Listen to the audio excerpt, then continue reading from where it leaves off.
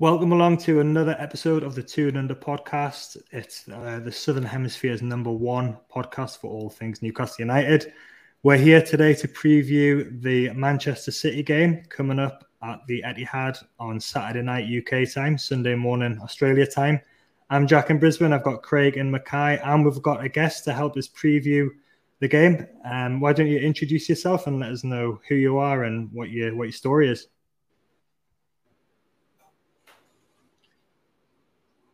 My name's Alan. I'm from the Melbourne Blues supporters branch down here in Melbourne. I'm from Manchester, as you can tell from my accent, but I also go on the Mancunian Way fan channel on YouTube as well, so you can find me on there on a regular basis. I've been in Australia now, in Melbourne, since 2007. Still got a season ticket, and I've been a Man City fan since 1971, so a long, long time.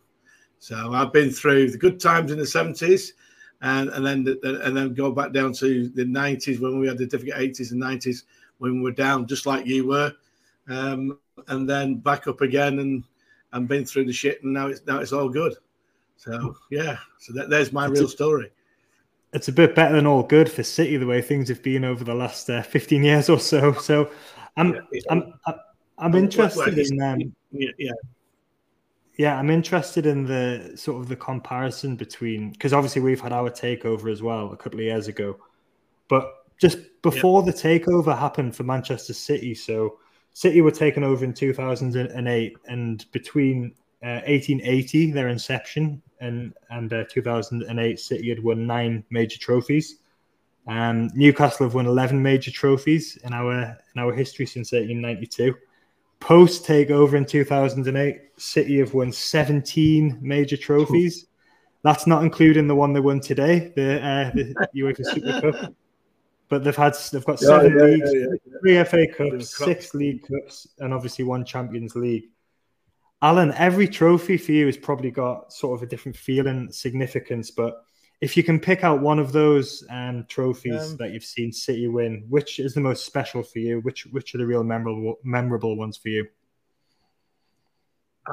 I would suspect the first one in 2012. The FA Cup, the one before, was good against Stoke, but I think the Aguero moment, I went home for it. I was there.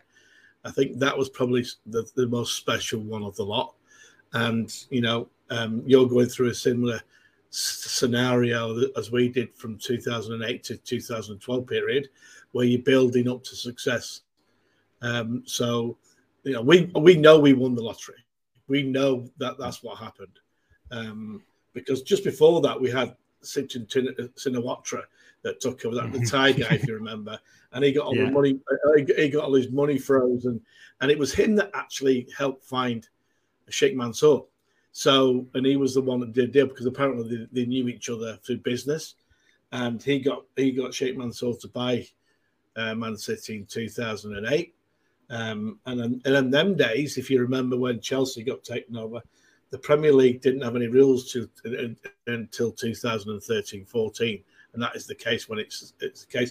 So we could go full hog from the start, where you're restricted because there's rules in place, and you have to do it gradually. And obviously, you'll find out eventually that the Liverpools, the Arsenals, the Tottenhams, the Man United will soon start complaining about you when you start winning things, and try and tie you up with loads of court cases. So that, because trust me, it will happen, because they get bitter and jealous, and we're used to that. And but the fact remains that when we were taken over, we didn't have any Premier League rules, or UEFA rules didn't start till 2012, did they? So, and they did it to stop the Chelseas, the Cities, the PSGs, and basically to put a fine line on you guys, because you've just won the lottery as well now. So, and it will happen. You will, in the next few years, you will be up there challenging with us. I think you'll be challenging for top 3 this year, to be fair. So, So we're going to talk about sort of how City and other clubs view Newcastle, but it's really interesting to hear you say that stuff about the other clubs. It's a kind of cozy club, isn't it? And they don't want anyone else coming in. And Craig, we've had experience, haven't we already, of Manchester United, Spurs have all sort of put their hand up and tried to block us getting sponsorships and things like that. But that's happened, Craig, already, hasn't it? So we've experienced. It has, I mean, Spurs and Liverpool were the two clubs that didn't want the takeover to go ahead to begin with. That was well documented. But yeah, since we got the new shirt sponsor, the new corporate events, whatever be at the club, all the so-called big six, or the majority of the big six even, have tried to put a stop to it because they know we can be and probably will be a threat in the years to come. Well, it's not far away now, the way you're going. I just feel that when they started the complaints about Sheikh Mansour and all the money that he's got, and they were trying to tie us with Etihad sponsorship and all that sort of stuff, and even though Etihad's owned by the government, and I know he's the vice prime minister now, but that was only last year when he came in to do that. It's all about the money, and there's a little bit of racism in there as well, in my opinion. I think people don't like to say it, but it is, and you could see that from the Qatari World Cup, even though it was a good World Cup and it was run brilliantly. We can't escape the fact that they've got the money. Look at Saudi now with the Saudi Pro League. They've got the cash, and unfortunately, the rest of the world hasn't got any cash at the moment. And it's unfortunately, it's the way the clubs have gone. They've been taken over by these billionaires, and we're talking every club in the Premier League. I think there's only probably one that isn't, but that's the way it is now, and unfortunately, you can't do anything about it. But you will find the old, I call it the establishment of the Arsenals, Liverpool, Tottenham's, Man United. They want the monopoly where they're guaranteed Champions League football, and or the old European Cup, whatever it on the UEFA. They want the monopoly of being in them competitions to get the money, and they don't want anyone crashing their little party. Well, unfortunately, it's now a competitive league, and if in future I'm pretty sure you'll start winning things pretty soon. And I watched your game last week, and I was very impressed. Put that way, I think you've got a great manager. Yeah. I really do. I mean, he's a superb manager. How about that? You can see the progression. You can see it. Yeah.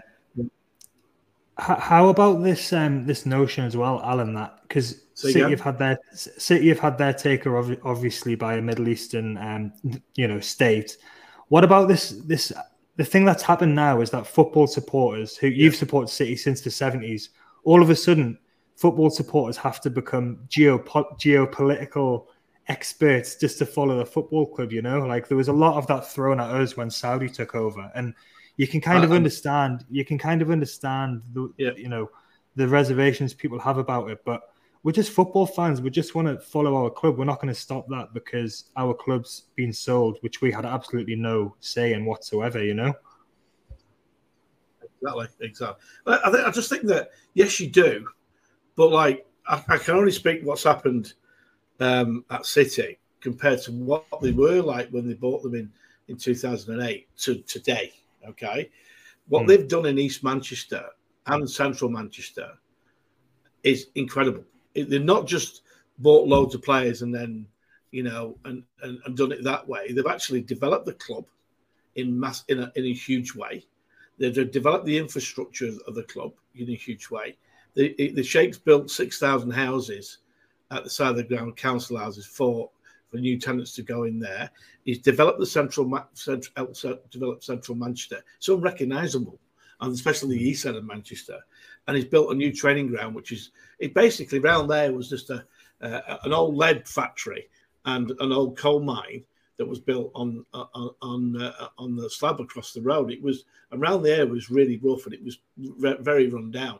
But if you go there now, it's incredible. So he hasn't just gone in there and just said, right, we're just going to buy a team and that's it. He's developed the whole infrastructure, whole area, and also spent money in Manchester as well to rechange. Even United fans say to me, we can't slag him off because what he's done for Manchester is absolutely incredible. And he's given all the things that were being built were all built from Manx. He's given jobs to local people. So all you can do is hope that the owner that you have does the right things to the club and has the right people managing it in the club.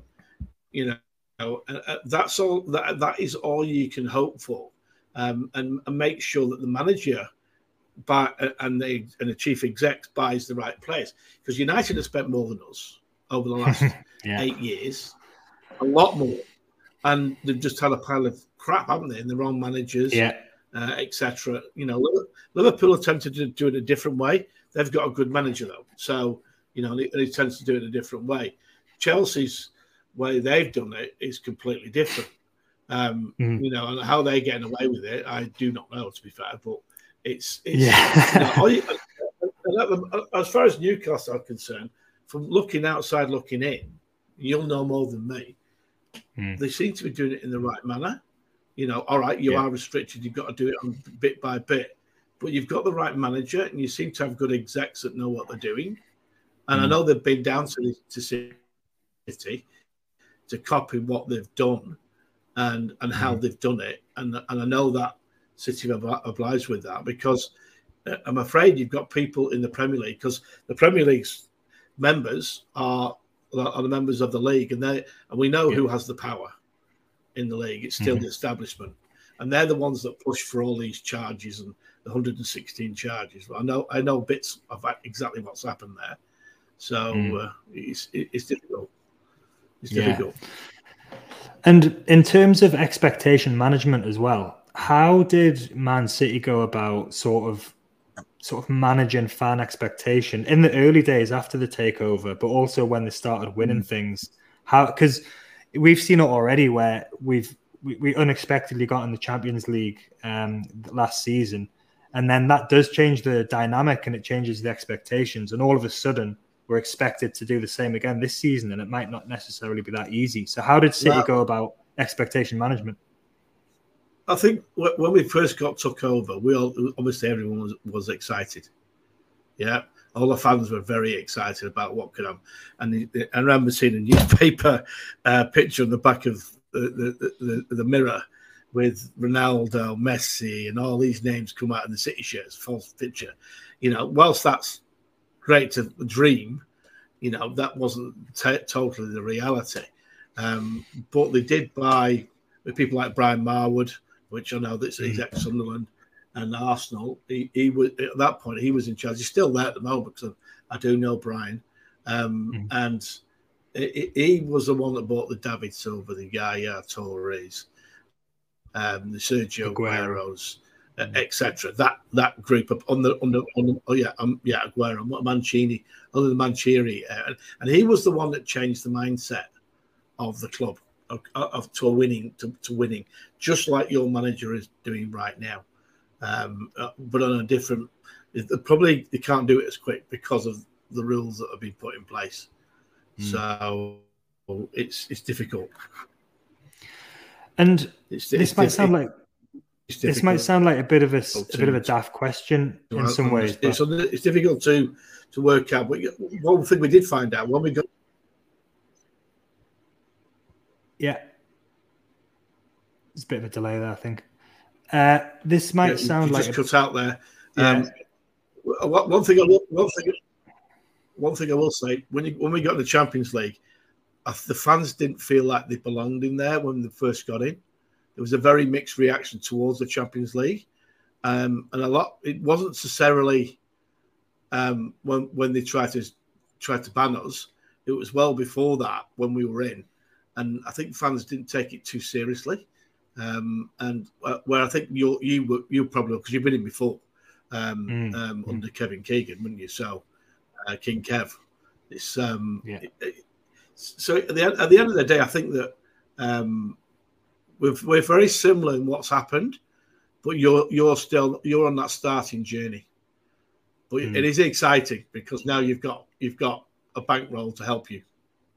Yeah. Craig, a lot of what Alan's just said there does resonate with us, doesn't it? It sounds like, and if we can be sitting here in 15 years and we've won 17 trophies, I think we'll be pretty pleased with that. Absolutely. I mean, I'm looking forward to our first Aguero moment here. It will happen at some point. I'm sure it will. And I just can't imagine what a bill, because you were 2-0 down in that game as well against QPR, if I remember rightly. And Joey Barton went Raj and decided to headbutt whoever it was. But that moment will come for us. Yeah, we went 1-0 up. I know, that's right. We went 1-0 up in that game with Zabaleta, and then they scored 2 goals. And then they were down to 10 men when they scored the second. And I remember being sat in the Colin Bell stand, kicking the chair in front of me and nearly in tears. I couldn't believe what was going on. And we hadn't lost all season at home. We'd won every game. I think we drew 1 against Sunderland when we came back from 3-1 down. But it was incredible. The emotions that day, the players put us through every single emotion possible in 90 minutes or 95 minutes. It was incredible. We'll have that moment one day. It'll get there. Yeah, you will. I cannot wait for when it does. It's been a long time coming. I've never seen us lift a trophy, not a decent one anyway. But yeah, it's not too far off into the distant future, is it, Jack? Well, I hope not. And talking to a Manchester City fan, it whets the appetite for it, doesn't it? I've got a question though, Alan. That might sound a little bit strange, but does success get boring? You know, like when you've won that many trophies and when you're just relentlessly winning you're winning the Carabao Cup season after season. Does it get boring? Does it ever get where you just think, oh, it's just another one? No. We try and what you'll do is start gloating to your local rivals more, and they'll call it arrogant, but it's total Mickey taking more than anything else and having loads of banter. But I will say this. It comes in 2 parts. One, the gloating, you'll enjoy every single second of it, but you'll find you'll get a different fan base coming through, especially the younger ones. So the younger ones that have never seen shit and been through the dark days like Division 2. I went every game home and away, by the way, when we were in Division 2. And the younger ones will not understand what we've been through. You've heard the saying, typical City. In those days, we could be winning 4-0 with 5 minutes to go and still lose. You expect things to go wrong. And the continuous soap opera at the club was constant. You know, the Peter Swales era and then Franny Lee, and we're going up, down, and went down to Division 2, the Gillingham day at Wembley. You know, United winning the treble in the same year, you know, and I remember going to Wembley that weekend. It was on Wednesday before United had won the treble and the European Cup against Bayern Munich, and I was hiding in my house. I wouldn't go out. So, you know, but what you'll find is the younger fans that come up and you start winning, they won't understand the shit you've had to go through to get there. So, but one thing you will resonate with you is you feel like you've earned the right for the success. And I know I've been up to St. James's loads of times, and I know how passionate the fans are up there. They're obsessed with Newcastle and the way they are. You know, I remember seeing the first time I ever was 1976 and we were in the League Cup final, and I went at Wembley with you guys, and I saw because you just invaded London. It was just you were everywhere, and that's the Geordies for you. They are obsessed with the club and passionate. So you will see a difference in the younger ones coming up when you start winning to you guys who you've been through the shit and being up down. But from what I can see, you're certainly going in the right direction. I believe you've got the right manager, definitely. Yeah, very impressive. Yeah, you might lose it to the England. Yeah, it's been really impressive that, like you said, the way that we've sort of got the right people in the right positions. And I think that's key because, like you said, Manchester United have got more money than anybody, but they've fucked it all up because they've just had the wrong people in key positions. So I think it's been pleasantly surprising the way that we've gone about doing things. And there's no better club to kind of look at the way they've gone about things than the way City have done it, I suppose. Despite like you said, the financial restrictions we're under now, I think we'll definitely get there in the end. Moving on to this season then, do you think, Alan, that there's a risk or there's any chance that City might... They've won the treble now, they've got the holy grail of the Champions League last season. Do you think there might be any complacency that steps in now, or that there might be a bit of a drop off, or it's Pep, isn't it? So probably not. He doesn't allow complacency. You've just at the end, you've just said exactly what I was about to say. That was my thought, though.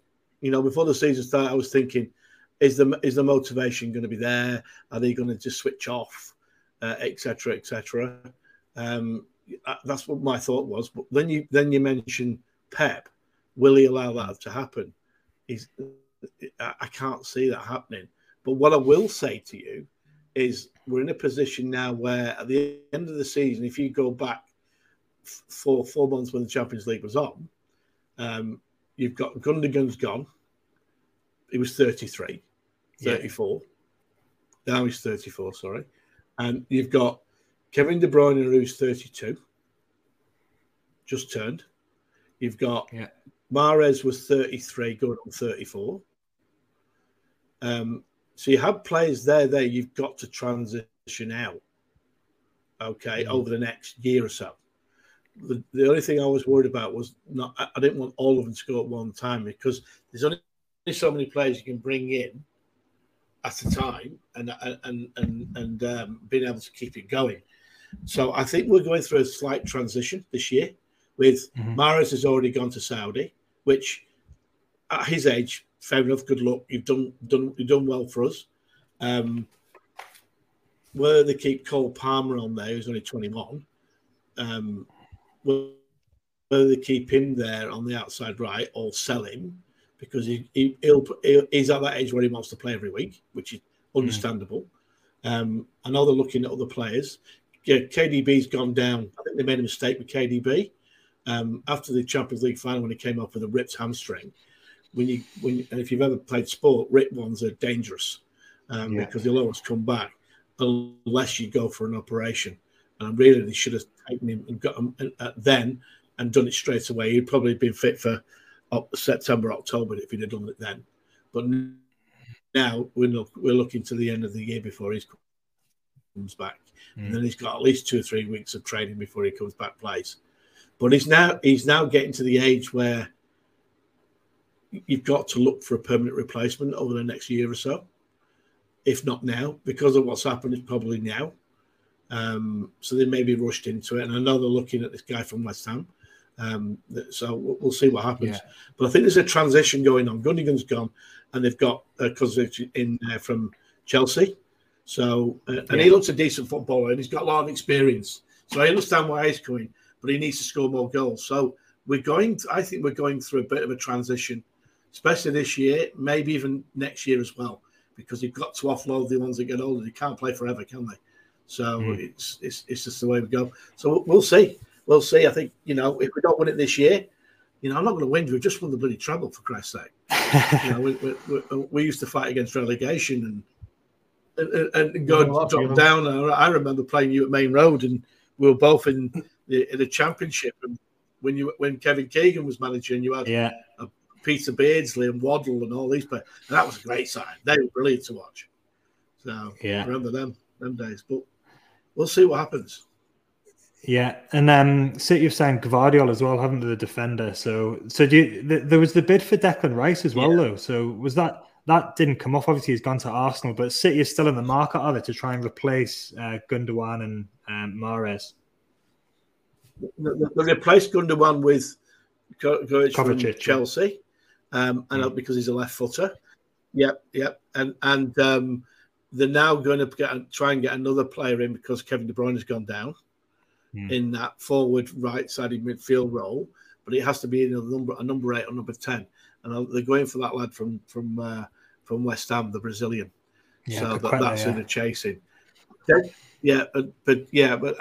Rice, I was quite happy that we didn't get him, to be honest with you, because I think he's a good player, but is he worth 105 million? No. He's not worth that kind of money. You've got Rodri. You've got Rodri there. Rodri there as well, doing the same thing. Type footballer. Yeah, and Rodri's been amazing, hasn't he, for Man City? So the defender we've got. I'll be honest with you. Yeah, and I think his first year, everyone wanted him out and drop because he just wasn't up to the pace. And it usually takes players at least a year to get used to playing the Pep way, because he plays a certain type of football and players don't know what they're doing. And but now he's a Rolls Royce. He's an absolute Rolls Royce now. He's a great footballer. And Phillips is struggling, you see, with it. I don't think Phillips can understand what Pep wants. I think that's why he's struggling. Yeah, it's pretty specific what he demands, isn't it? It's very demanding, and Grealish took time to get up to speed as well. But last season, Newcastle and Man City played out a 3-3 draw at St James's Park, which was a fascinating game. It was really entertaining game. And then in the return game, it was quite a comfortable win. In the end, it was a comfortable win for City, but we had our chances in that game as well. We could have caused an upset that day. But we talked a bit about Newcastle before, but did City generally regard Newcastle as kind of rivals for top kind of Champions League or top ends of the table now, or is it still sort of Arsenal, Manchester United, Liverpool, the main sort of rivals at this stage?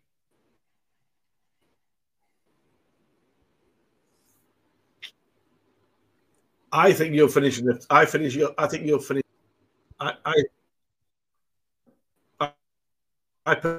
personally think you'll finish in the top three. For trophies, yes, you are. This year, you are. You've got a better squad because you have to with the Champions League, which you get. So I think you are competing for trophies this year. Might not be for the Premier League, but certainly for the cup competitions, you need to be. You got to the final against United.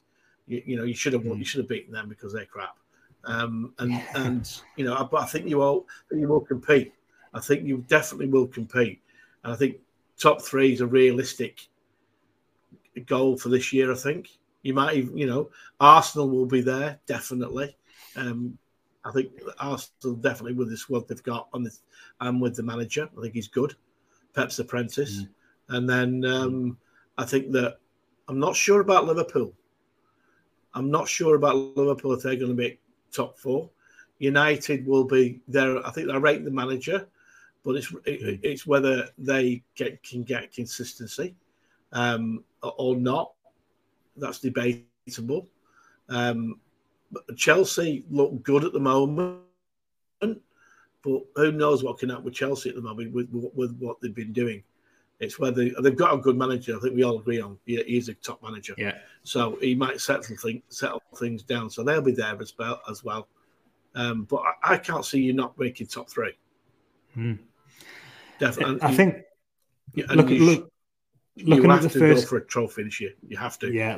Looking at the first game of the season and sort of drawing too many conclusions can be a bit risky. But Craig, it was good, wasn't it, to see us basically go out against Villa and play the same way that we've played all of last season, and we absolutely smashed them in the end. And it was really good to see the new players come on and score goals as well. So I think that was the most reassuring thing for me, Craig, from last week, was just to see us carry on the way we were going last season when we caused a lot of problems for teams. You look very, very good. Yeah. Yeah, it shows we're not a one. You look a very good side. We can continue on. We can pressure teams. I watched the game at the weekend. Yeah.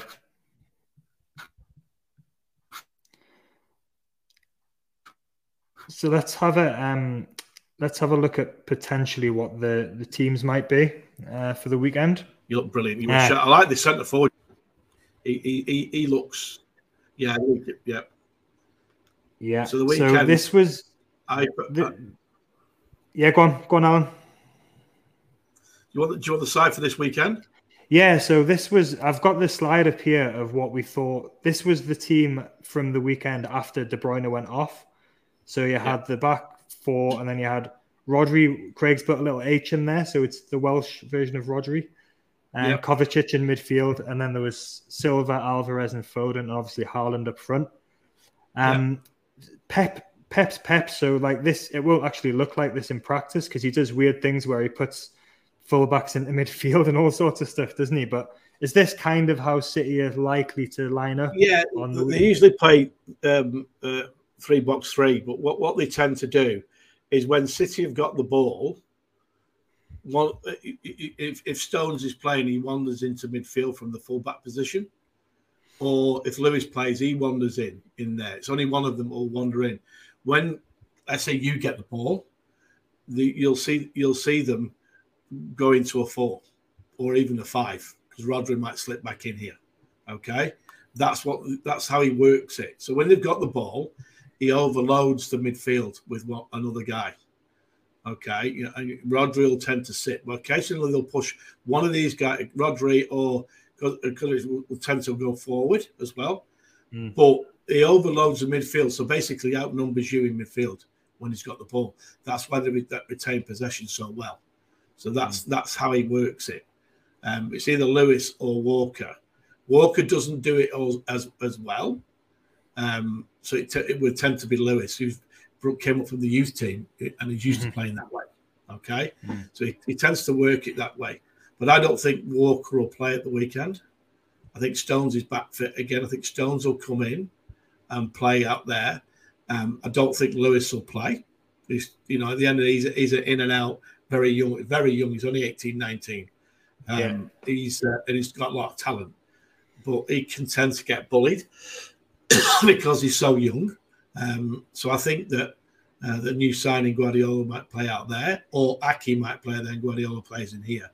It's debatable at the moment whether Diaz is fit because he had the concussion of training, and I think there's a 10-day rule in place. So if that's the case, if he's 10 days, then he might not be playing. But from what I've seen, when he's not playing, our defence can look all over the shop. They were over the shop this morning. When Diaz is there, he's like that company influence where he's sort of organising them and they look a lot more solid when he's there. He's the leader at the back, definitely.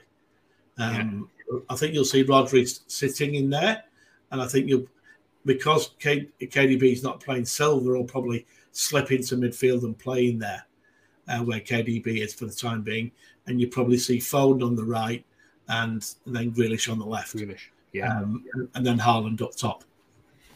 And how has City's tactics and style changed with the introduction of Haaland? Because obviously you're going to stick a 50, 60 goal a season striker up front.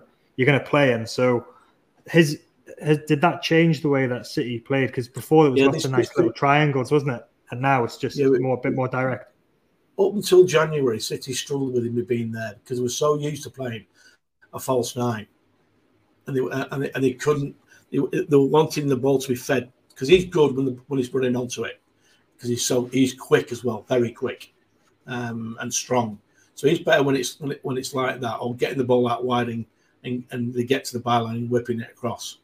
I think they struggled till about January, and then things started to change when he got used to what they were doing. But I think it was more a case of we were struggling with him there. But they got used to it and they worked out a system to try. And City will occasionally, if Newcastle press too much, you'll see Edison, our keeper, go long because he's as good as a midfielder. His passing is incredible, and it's a long ball. So and when they defend, they'll want you to come onto them because they do that. They'll pass around you. They're just too good to do it, and they are very, very good at doing that. But Haaland, Haaland could only have 4 or 5 touches in a game. You think, we've got him sorted.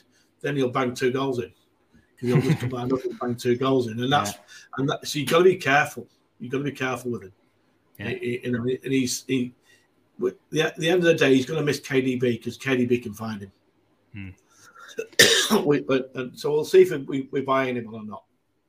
Let's say that you're at work tomorrow and your phone rings and it's Eddie Howe, Alan, and Eddie says to you, "How are we going to beat Man City on Saturday night?" What are you going to say? What are you going to say? I'm not telling you. I'm not telling you. But from what I saw in Newcastle last week, they're a real threat. I thought because we only played 2 pre-season games compared to other teams that played maybe 4 or 5.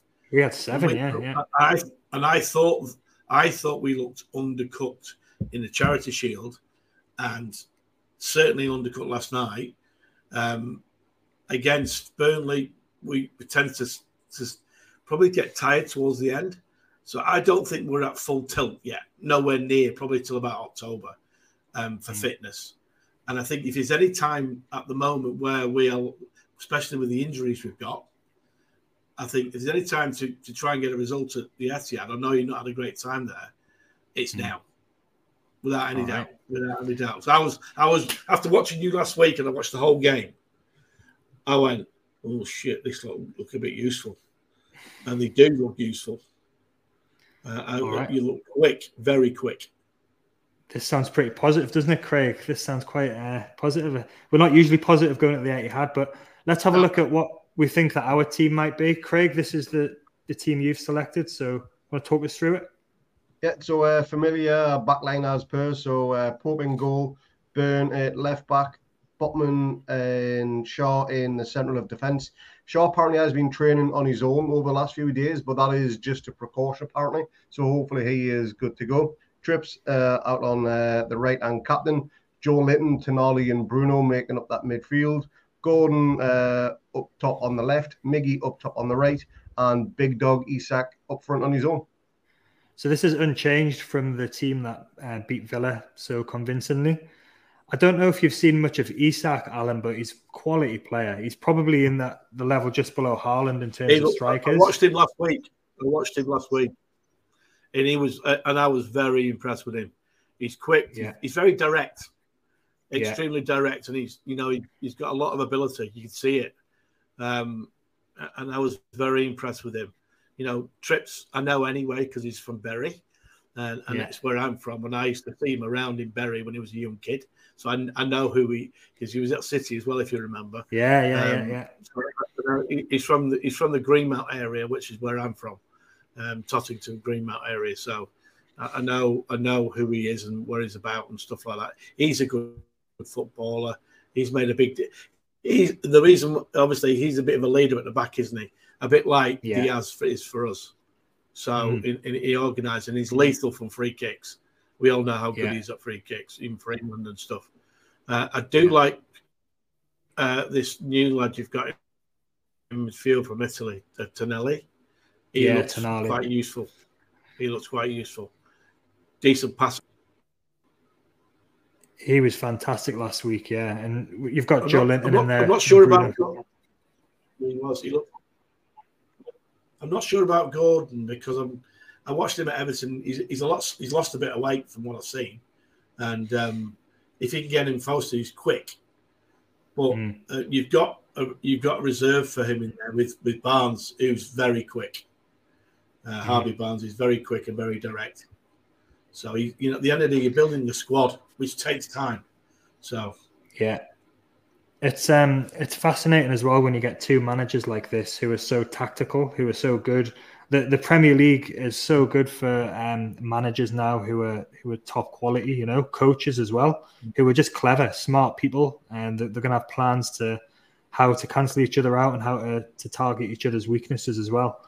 So I'm actually feeling pretty positive after talking to you about our chances at the weekend, which is very unusual. You're catching us at the right time because we have got injuries to crucial people, and our best player's not playing because let's face it, KDB is our best player. He's out for 4 months. We've still got quality individuals, especially Foden, because Foden can play in 5 or 6 different positions and still be quality. And that's the thing. Foden can play on the right, which I think is good. He can play on the left.